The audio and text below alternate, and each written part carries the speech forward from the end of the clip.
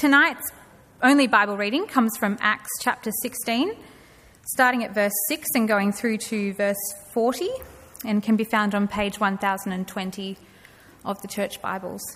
They went through the region of Phrygia and Galatia and were prevented by the Holy Spirit from speaking the message in Asia. When they came to Mysia, they tried to go into Bithynia, but the Spirit of Jesus did not allow them. So, bypassing Mysia, they came down to Troas. During the night, a vision appeared to Paul. A Macedonian man was standing and pleading with him, "Cross over to Macedonia and help us." After he had seen the vision, we immediately made efforts to set out for Macedonia, concluding that God had called us to evangelize them. Then, setting sail from Troas, we ran a straight course down to Samothrake, the next day to Neapolis, and from there to Philippi, a Roman colony which is a leading city of that district of Macedonia. We stayed in that city for a number of days. On the Sabbath day, we went outside the city gate by the river, where we thought there was a place of prayer. We sat down and spoke to the women gathered there. A woman named Lydia, a dealer in purple cloth from the city of Thyatira, who worshipped God, was listening. The Lord opened her heart to pay attention to what was spoken by Paul. After she and her household were baptized, she urged us, "If you consider me a believer in the Lord, come and stay at my house." And she persuaded us. Once, as we were on our way to prayer, a slave girl met us who had a spirit of prediction. She made a large profit for her owners by fortune-telling. As she followed Paul and us, she cried out, "These men who are proclaiming to you the way of salvation are the slaves of the Most High God." And she did this for many days. But Paul was greatly aggravated and, turning to the Spirit, said, "I command you in the name of Jesus Christ to come out of her." And it came out right away. When her owners saw that their hope of profit was gone, they seized Paul and Silas and dragged them into the marketplace to the authorities. Bringing them to the chief magistrates, they said, "These men are seriously disturbing our city. They are Jews and are promoting customs that are not legal for us as Romans to adopt or practice." Then the mob joined in the attack against them, and the chief magistrates stripped off their clothes and ordered them to be beaten with rods. After they had inflicted many blows on them, they threw them in jail, ordering the jail to keep them securely guarded. Receiving such an order, he put them into the inner prison and secured their feet in the stocks. About midnight, Paul and Silas, who were praying and singing hymns to God, and the prisoners were listening to them. Suddenly there was such a violent earthquake that the foundations of the jail were shaken, and immediately all the doors were opened and everyone's chains came loose. When the jailer woke up and saw the doors of the prison open, he drew his sword and was going to kill himself, since he thought the prisoners had escaped. But Paul called out in a loud voice, "Don't harm yourself, because all of us are here." Then the jailer called for the lights, rushed in and fell down trembling before Paul and Silas. Then he escorted them out and said, "Sirs, what must I do to be saved?" So they said, "Believe on the Lord Jesus and you will be saved, you and your household." Then they spoke the message of the Lord to him along with everyone in his house. He took them the same hour of the night and washed their wounds. Right away, he and all his family were baptized. He brought them into his house, set a meal before them, and rejoiced because he had believed God with his entire household. When daylight came, the chief magistrate sent the police to say, "Release those men." The jailer reported these words to Paul, "The magistrates have sent orders for you to be released, so come out now and go in peace." But Paul said to them, "They beat us in public without a trial, although we are Roman citizens, and threw us in jail. And now are they going to smuggle us out secretly? Certainly not. On the contrary, let them come themselves and escort us out." Then the police reported these words to the magistrates. They were afraid when they heard that Paul and Silas were Roman citizens. So they came and apologized to them, and escorting them out, they urged them to leave town. After leaving the jail, they came to Lydia's house, where they saw and encouraged the brothers and departed. This is the word of the Lord. Thanks, Abby. Let me introduce myself. If you haven't met, my name is Paul. I'm the pastor here at church. We're in Acts 16, so please keep it open, and I'm going to pray for us.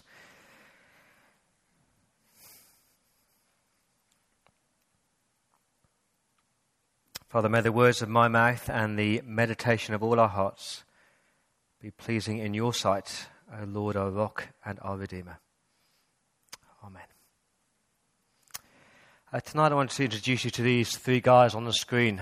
I'm assuming that most of you probably even know who these guys are. The first guy is a guy called Jonathan Edwards. Anyone heard of him? Yep. A famous preacher during what's called the Great Awakening, where God did amazing things and lots of people came to faith. His most famous sermon was called Sinners in the Hands of an Angry God. It's a fantastic sermon. When he first preached this sermon in his home church, one of those sermons, as a preacher, you preach a sermon and you get absolutely zero response. Everyone walked out of church that night completely unaffected by the Word of God. A few weeks later, he got an invitation to go and preach at another church, what he called an open door, to go and preach in a church he'd never preached at before. So amazingly, Jonathan Edwards picked up the same sermon, Sinners in the Hands of an Angry God, and preached the same sermon in a different location. Listen to what happened that night. We went over to Enfield, where we met a Mr. Edwards, who preached the most awakening sermon called Sinners in the Hands of an Angry God. His techniques were unimpressive. He read his whole sermon in an even, monotone voice. No shouting, no theatrics, but he had this deep, deep conviction. And before the sermon was done, there was a great moaning and crying throughout the whole church. What shall I do to be saved? Oh, I need Jesus Christ. And after Mr. Edwards descended from the pulpit, the most amazing and astonishing power of God was seen that night, and several souls were saved. Hannah Heaton, a farmer's wife, Phyllis Wheatley, the first published black female poet, Sarah and Jeff Osborne, whole families, wealthy men and their slaves, all saved by the power of the gospel that night. It was a night of surprising conversions. Isn't that extraordinary? The same sermon preached, but one night the Spirit of God takes it and does a remarkable work. The next guy is a guy called William Carey. Who's heard of him? He's the guy who took the gospel to India. India's most famous missionary. This is his story. He grew up in a little village in Northamptonshire in the UK. I love this phrase. He left the Church of England to follow Christ and became a Baptist.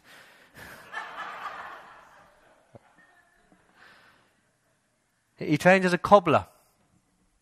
He had a heart for mission. He writes this: my attention to missions was first awakened by the reading of the last voyage of Captain Cook. To many, Cook's journal was a thrilling story of adventure. But to me, it was a revelation of human need. The peoples of the world need Christ. And so he studied language. At age 21, he'd mastered Greek, Latin, Hebrew, and Italian, and was learning Dutch and French.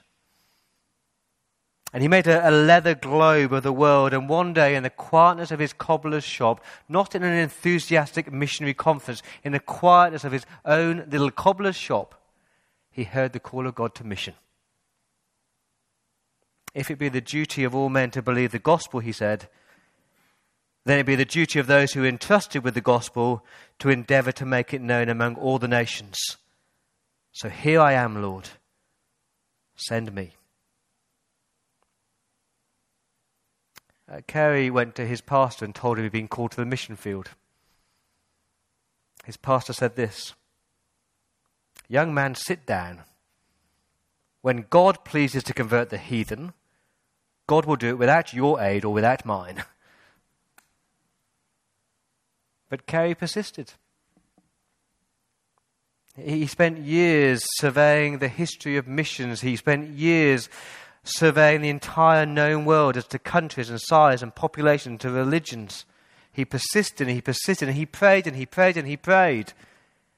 And as he prayed, the Lord laid on his heart Polynesia. And he really believed the Lord was calling to Polynesia. He spent years studying the culture and learning the language. He wanted to go to preach to the lost of that land. And God said, no. Door after door after door was slammed shut in his face. How discouraging is that? And then one day, Dr. Carey met a doctor called Dr. Thomas, a medical doctor who was going to India. In a conversation one night, he said, why don't you come with me? And so William Carey got on a boat to go to India. And the rest is history. He spent the rest of his life there. He saw thousands and thousands and thousands of people come to Christ through his preaching. He established a Bible college there. On his deathbed, William Carey called out to a missionary friend, Dr. Duff, you've been speaking too much about Dr. Carey. When I'm gone, say nothing about Dr. Carey, but speak about Dr. Carey's God. There's a man who the door was shut. God said no.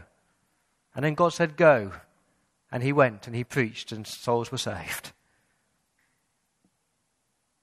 The last man up there is a man called Martin Lloyd-Jones. Anyone heard of him? Famous preacher in England. He was invited to speak to the undergraduates and the graduates of Oxford University. And he was terrified, preaching to these intellectuals. He writes, I preached to them as I would have preached anywhere else. At question time that night, someone criticised my sermon and said it could equally have been delivered to a congregation full of farmers. And Mr. Lloyd-Jones said, I regard undergraduates and graduates of Oxford University as being just common human clay and miserable sinners like everybody else. I held the view that their needs was precisely the same as the farmers, and so I preached exactly the same gospel. There's no greater fallacy than to think that you need a gospel for special types of people. I love these three men. God gives them opportunities and they just preach. And as they preach, God saves souls. Tonight we're going to meet four men, actually. Paul and Silas and Timothy and Luke himself, the author of Acts. Because if you look at verse 10 of chapter 16, the pronoun changes in verse 10. After he had seen the vision, we immediately made efforts to set out for Macedonia. We. So Paul is on mission with them. You have these men who love Jesus, who are passionate about Jesus. They're eager evangelists. They can't shut up about Jesus. They have to learn two things that we have to learn tonight. Here's the first one. God's sovereign control. God's sovereign control. God is in control of where they go and when they go and what they say and who responds. They're not in control, but God is. And I have to say right up front, that's a basic lesson that everybody here needs to learn tonight, isn't it? You are not in control of your life. Where you go, who you will meet, or what you will do, or when you will do it. You like to think you are. I like to think I am. But the reality is you do not know what will happen tomorrow. There's a couple of words in James chapter 4, beautiful words. The Latin is Dei volente, DV, God willing. We plot and we plan, but we should say, if the Lord wills, then we'll do this and that. And that's what Paul learned. So what was Paul's plan in verse 6? Where did he intend to go to preach the gospel? He wanted to go to Asia. Now, you'd think that God would like that. There were lots of people in Asia who had never heard about Jesus. And you think that God would be going, wow, good on you, Paul, off you go. But God says, no. Verse 6, the Holy Spirit prevented him from speaking the message there. So he's not going to go to Asia. So in verse 7, they tried to go to Bithynia. But the Spirit of Jesus did not allow them. And I love that. It's like God says, you're not going to go east, you're not going to go north, you're not going to go south. We don't know what stopped them. The text does not say, does it? We don't know how the Holy Spirit prevented them.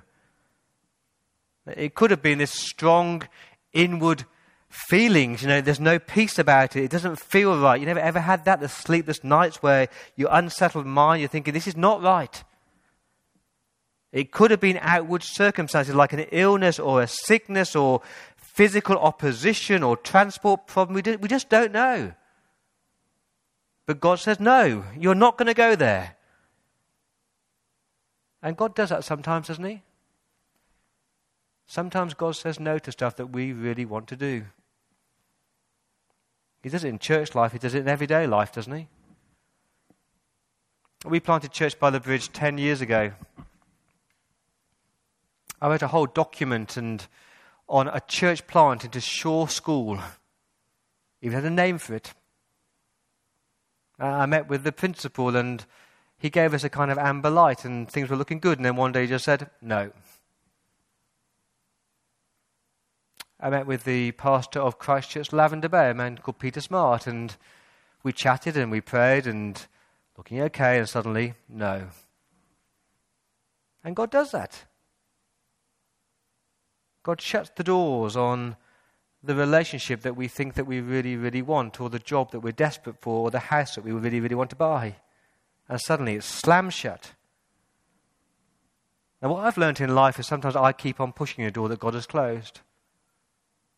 I like my plans, I like my agendas, I like my wants, I act as though I'm in control, and God has taught me the hard way. But in the kindness of God, sometimes he says no to things. So God said no, and then God said go. Verse 9, during the night a vision appeared to Paul.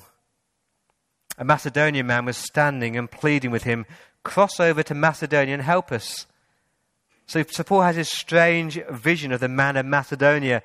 Now I believe that God can do this, I believe that God can speak through visions and dreams. I've woken up in the middle of the night with clarity over something or a direction over something. Now God doesn't promise to do that. That's not the norm, but God can do it. And he shows Paul these people of Macedonia, and they've never heard the gospel. That was not Paul's plan, but it was God's plan, and God says, go there. And verse 10, after he's seen the vision, we immediately made efforts to set out for Macedonia, concluding that God had opened that door and had called us to evangelize them. I've talked about William Carey. He planned to go to Polynesia, but God took him to Africa, to India. Have you heard of the great missionary David Livingstone? He spent most of his life in Africa. What you might not know is that he wanted to go to China. He spent years planning to go to China, but God took him to Africa. The great Baptist missionary Judson, he wanted to go to India, but they wouldn't let him in, so he went on to Burma and spent 40 years in Burma. I've got a friend who thought they were going to go to the Philippines, and they prayed and they started language learning, and God took them to Chile instead. God does that, doesn't he? God decides where we're going to go and when we're going to go. It happened here. God said no to Shaw. God said no to Lavender Bay. And for years and years I've been running over the bridge past this little steeple here in Kirribilli and praying for this little church. I knew nothing about it. I was like God was saying, that's it. That's where you're going to go. I still remember walking through these doors, and you were there, Ian and Linda, and it just felt right. This is where God was going to place us to preach the gospel. And I'm here tonight to say, you do not know God's plans for your life. Please humbly accept that God will open doors and he will close doors. Don't fight him. Don't stick your head in the sand and say, I'm going to do it my way, this is my plan, this is my agenda. It never works. It's the problem I have with churches doing, their 10-year plan or their 20-year plan as though we're in control. It's good to know what direction you're heading, and we have responsibilities to use the gifts and the finances God has given us. But who are we to say which congregations will grow and which ministers will flourish? God's in control of that, isn't he? There'll be doors that he slams shut. There'll be doors that he opens. And there'll be ministries that will close down and new ministries will start. And because God's in control, we should never be afraid of change if it's from the hand of God. So God opens doors and God closes doors. Just trust that he's in control. So you've got God's gospelers and they head out to Philippi in verse 12. Do you see that in verse 12? They came to Philippi, a Roman colony, which is the leading city of that district of Macedonia. And over the next few verses, you get this amazing, wonderful picture of God's diverse church. Different people, different conversion stories. I've called it God's surprising converts. And Luke just picks 3 people, 3 out of many, I'm assuming, who believed. But he picks 3 people who are so different, different backgrounds, different circumstances, different conversion stories, but the same Saviour. And the first lady here is a lady called Lydia. You meet her in verse 14, a woman named Lydia, a dealer in purple cloth from the city of Thyatira, who worshipped God, was listening. So the irony here is that she's from Thyatira. That's a city in Asia. I find that totally ironic. Paul wanted to go to Asia to preach the gospel, but God brings the Asian people to Macedonia, to where God's going to take him. She's a wealthy woman. She's a businesswoman. She deals in purple cloth. She's in the fashion industry. She's religious, but she hasn't met Jesus yet. And there's no synagogue in Philippi, so the worshippers gathered by the river. You know, the rivers of Babylon, and in exile they go to the river to meet with God's people. And so Paul goes down there, and verse 14, she's listening. I love that phrase in verse 14. The Lord opened her heart to pay attention to what was spoken by Paul. You can just imagine it. Paul is there sitting by the river and he hears them singing about God and he says, let me tell you about Jesus. Let me tell you about Jesus of Nazareth, the man who lived, who taught. He died on the cross, you know, and if you trust in him, you'll be forgiven for your sins. You can just see the Lord taking the key to her heart and just slowly unlocking it. As she leaves that day, born again. Nothing dramatic, nothing spectacular. The quiet, simple expanding of the Word of God. And God takes that key and opens her heart. Maybe that's your story tonight. Maybe that's your story of how you came to Christ. It was nothing spectacular, nothing dramatic.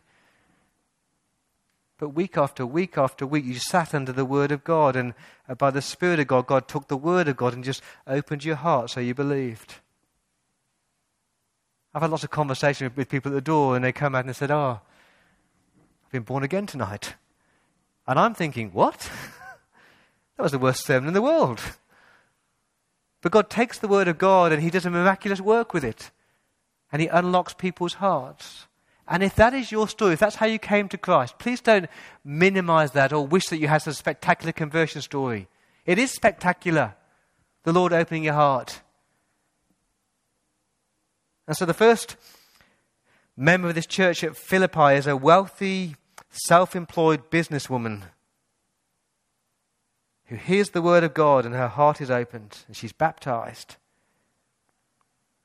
So different from the next woman who's a slave girl in verse 16, a young teenage girl who's in double bondage. She's a slave to these harsh taskmasters. To them, she's just a commodity. She's just there to make money. She's in bondage to what's called an evil spirit that gives this woman the power to tell fortunes, to predict the future. Can you say, please don't mess with the spiritual realm?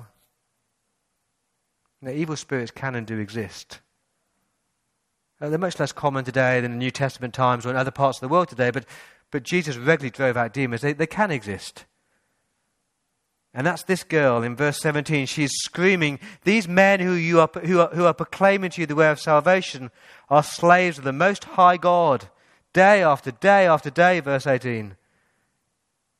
But Paul, verse 18, was greatly aggravated. The word there means not annoyed. It means he's full of compassion. He's grieved for her. And so he drives out the spirit. I command you in the name of Jesus Christ, come out of her.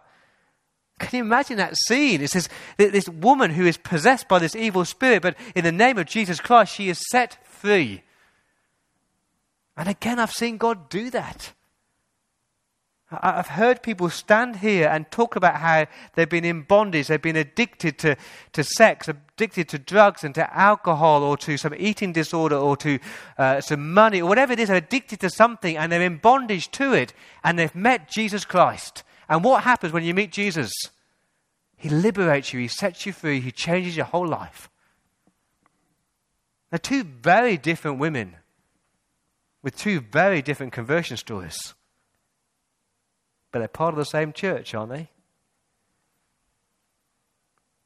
And the third person we meet is this middle-class, respectable bloke who's a Roman jailer.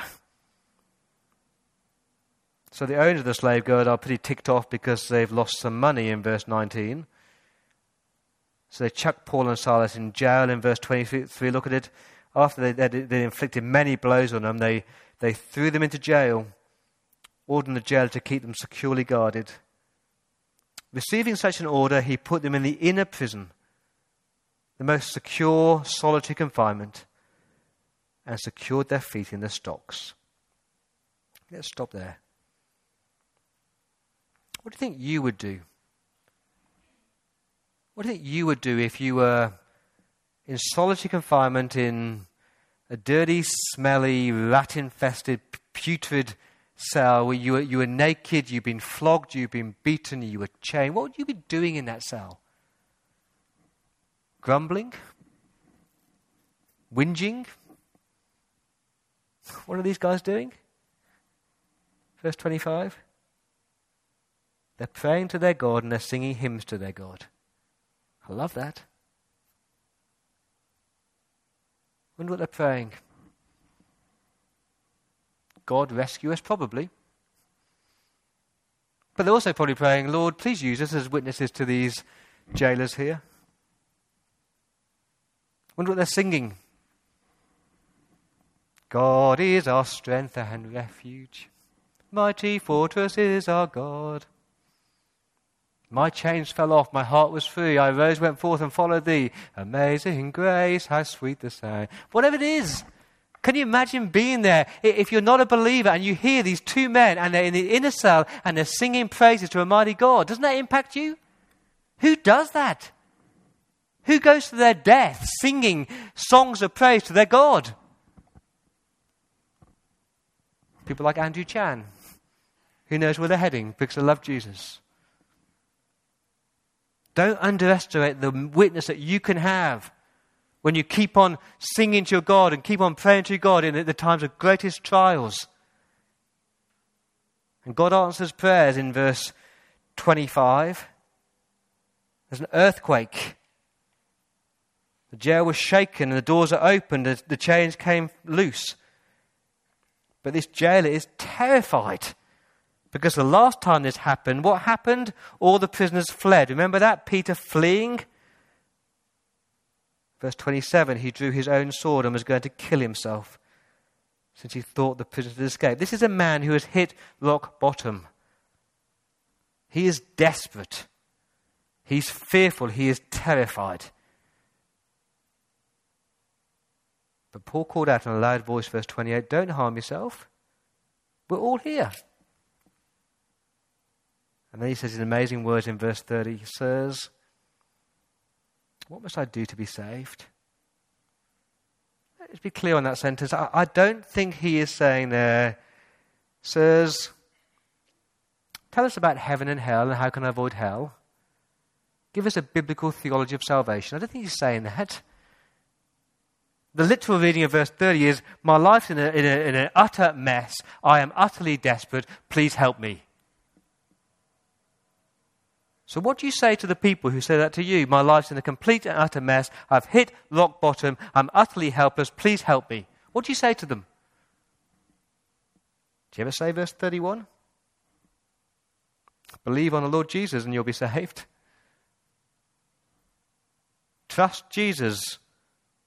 Trust that God loves you and God died for you and God's got you in his hand. Trust him. Believe him. He might not give you what you want, but he'll give you your biggest need, which is salvation. You've got these three totally different people: an elderly, wealthy businesswoman, a young slave girl who's been in bondage to an evil spirit. You've got this middle-class Roman jailer, and they all meet Jesus in totally different ways. But that's the church, isn't it? Everybody in this room tonight will have their own conversion story if you do know Jesus Christ tonight. Some of you will stand up and say, I did Christianity Explored and I had lots of questions, and as I worked through Mark's Gospel, suddenly I met Jesus. I'm more like the Lydia. God unlocked my heart. Some of you will stand up and say, I'm more like the slave girl. I was addicted to something and I was in bondage to it. And I had no freedom, and I met Jesus and it was like liberation. And some of you will be like that Philippian jailer who had just hit absolute helplessness and hopelessness and rock bottom, and you meet a Christian and they talk about Jesus. I love that. It's not one size fits all as to how you came to know Christ. And what I also love is the diversity of God's church. An elderly businesswoman, a Roman jailer, and a Greek slave girl. Can you imagine church with those people? So different. Can I say I want Church by the Bridge to be like that? Don't you want Church by the Bridge to be totally diverse? Young, old, rich, poor, with kids, no kids, never married, widowed, divorced, but we're all one in Christ. You know, when we started Church by the Bridge, we were about 75% singles and about 25% marrieds. And we're known as the singles church. I hated that, you know. God's church is for all people, whether you're married or single. And so we prayed. And we prayed that God would bring more married people, and God did answer that prayer. And then we prayed for more older people, and God answered that prayer. And we prayed for more kids, and God answered that prayer. We've been at 945 Church this morning. We've got about 150 kids. We're a diverse family. The problem now is, though, that we're about 75% married and 25% single. I don't want that either. I want this to be a church, whether you're single or whether you're married, you feel part of it, because we're all one in Christ. Don't you long for Church by the Bridge to be a place where somebody who has never ever been to university can walk in and they love Jesus and they're welcome here, and someone who can't read and write is welcome here, and somebody who's got the best job in the city is also welcome here, whether you've never been married, whether you're single, whether you're widowed, divorced, or you've got 5 kids or no kids, you're all welcome here. Whether you're black or white or Asian, who cares? We're all one in Christ, aren't we? Isn't that the beauty of the diversity of God's church? I'd hate this to be this homogeneous, monochrome church where you think you have to look a certain way or act a certain way to belong here at Church by the Bridge, wouldn't you? Because that's not God's kingdom, is it? That's not God's church. So God, in his amazing way, he closes doors and he opens doors. He just asks us to obey him. When he says go, you go. When he says no, don't fight it. And he has the most amazing conversion stories. You may know somebody and love somebody who you think is so beyond salvation. They're not, you know. Pray for them and let God surprise you. So I thought tonight we'd end a bit differently. We'd actually ask you to apply the sermon. We're going to have open encouragement where you can just stand at where you are or come to the front and share stories about how God has opened doors or closed doors in your life.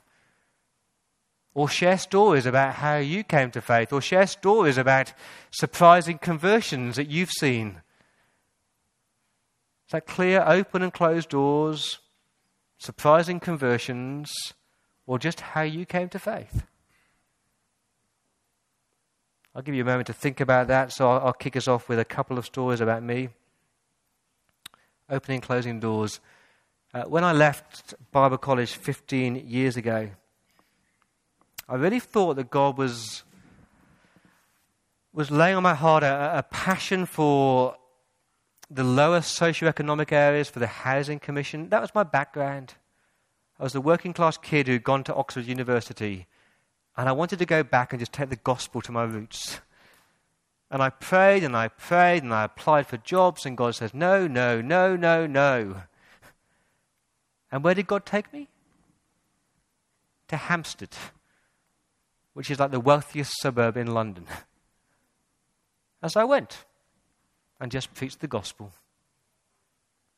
A second story for you of opening and closing doors, which is much more personal.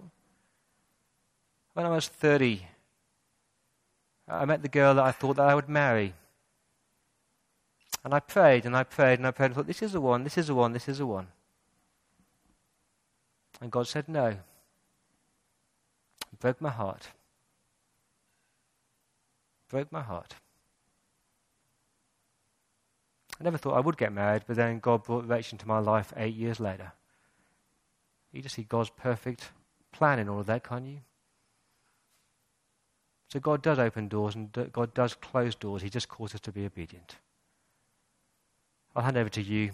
Don't be shy. Just stand up where you are. Share stories of open or closed doors or surprising conversions.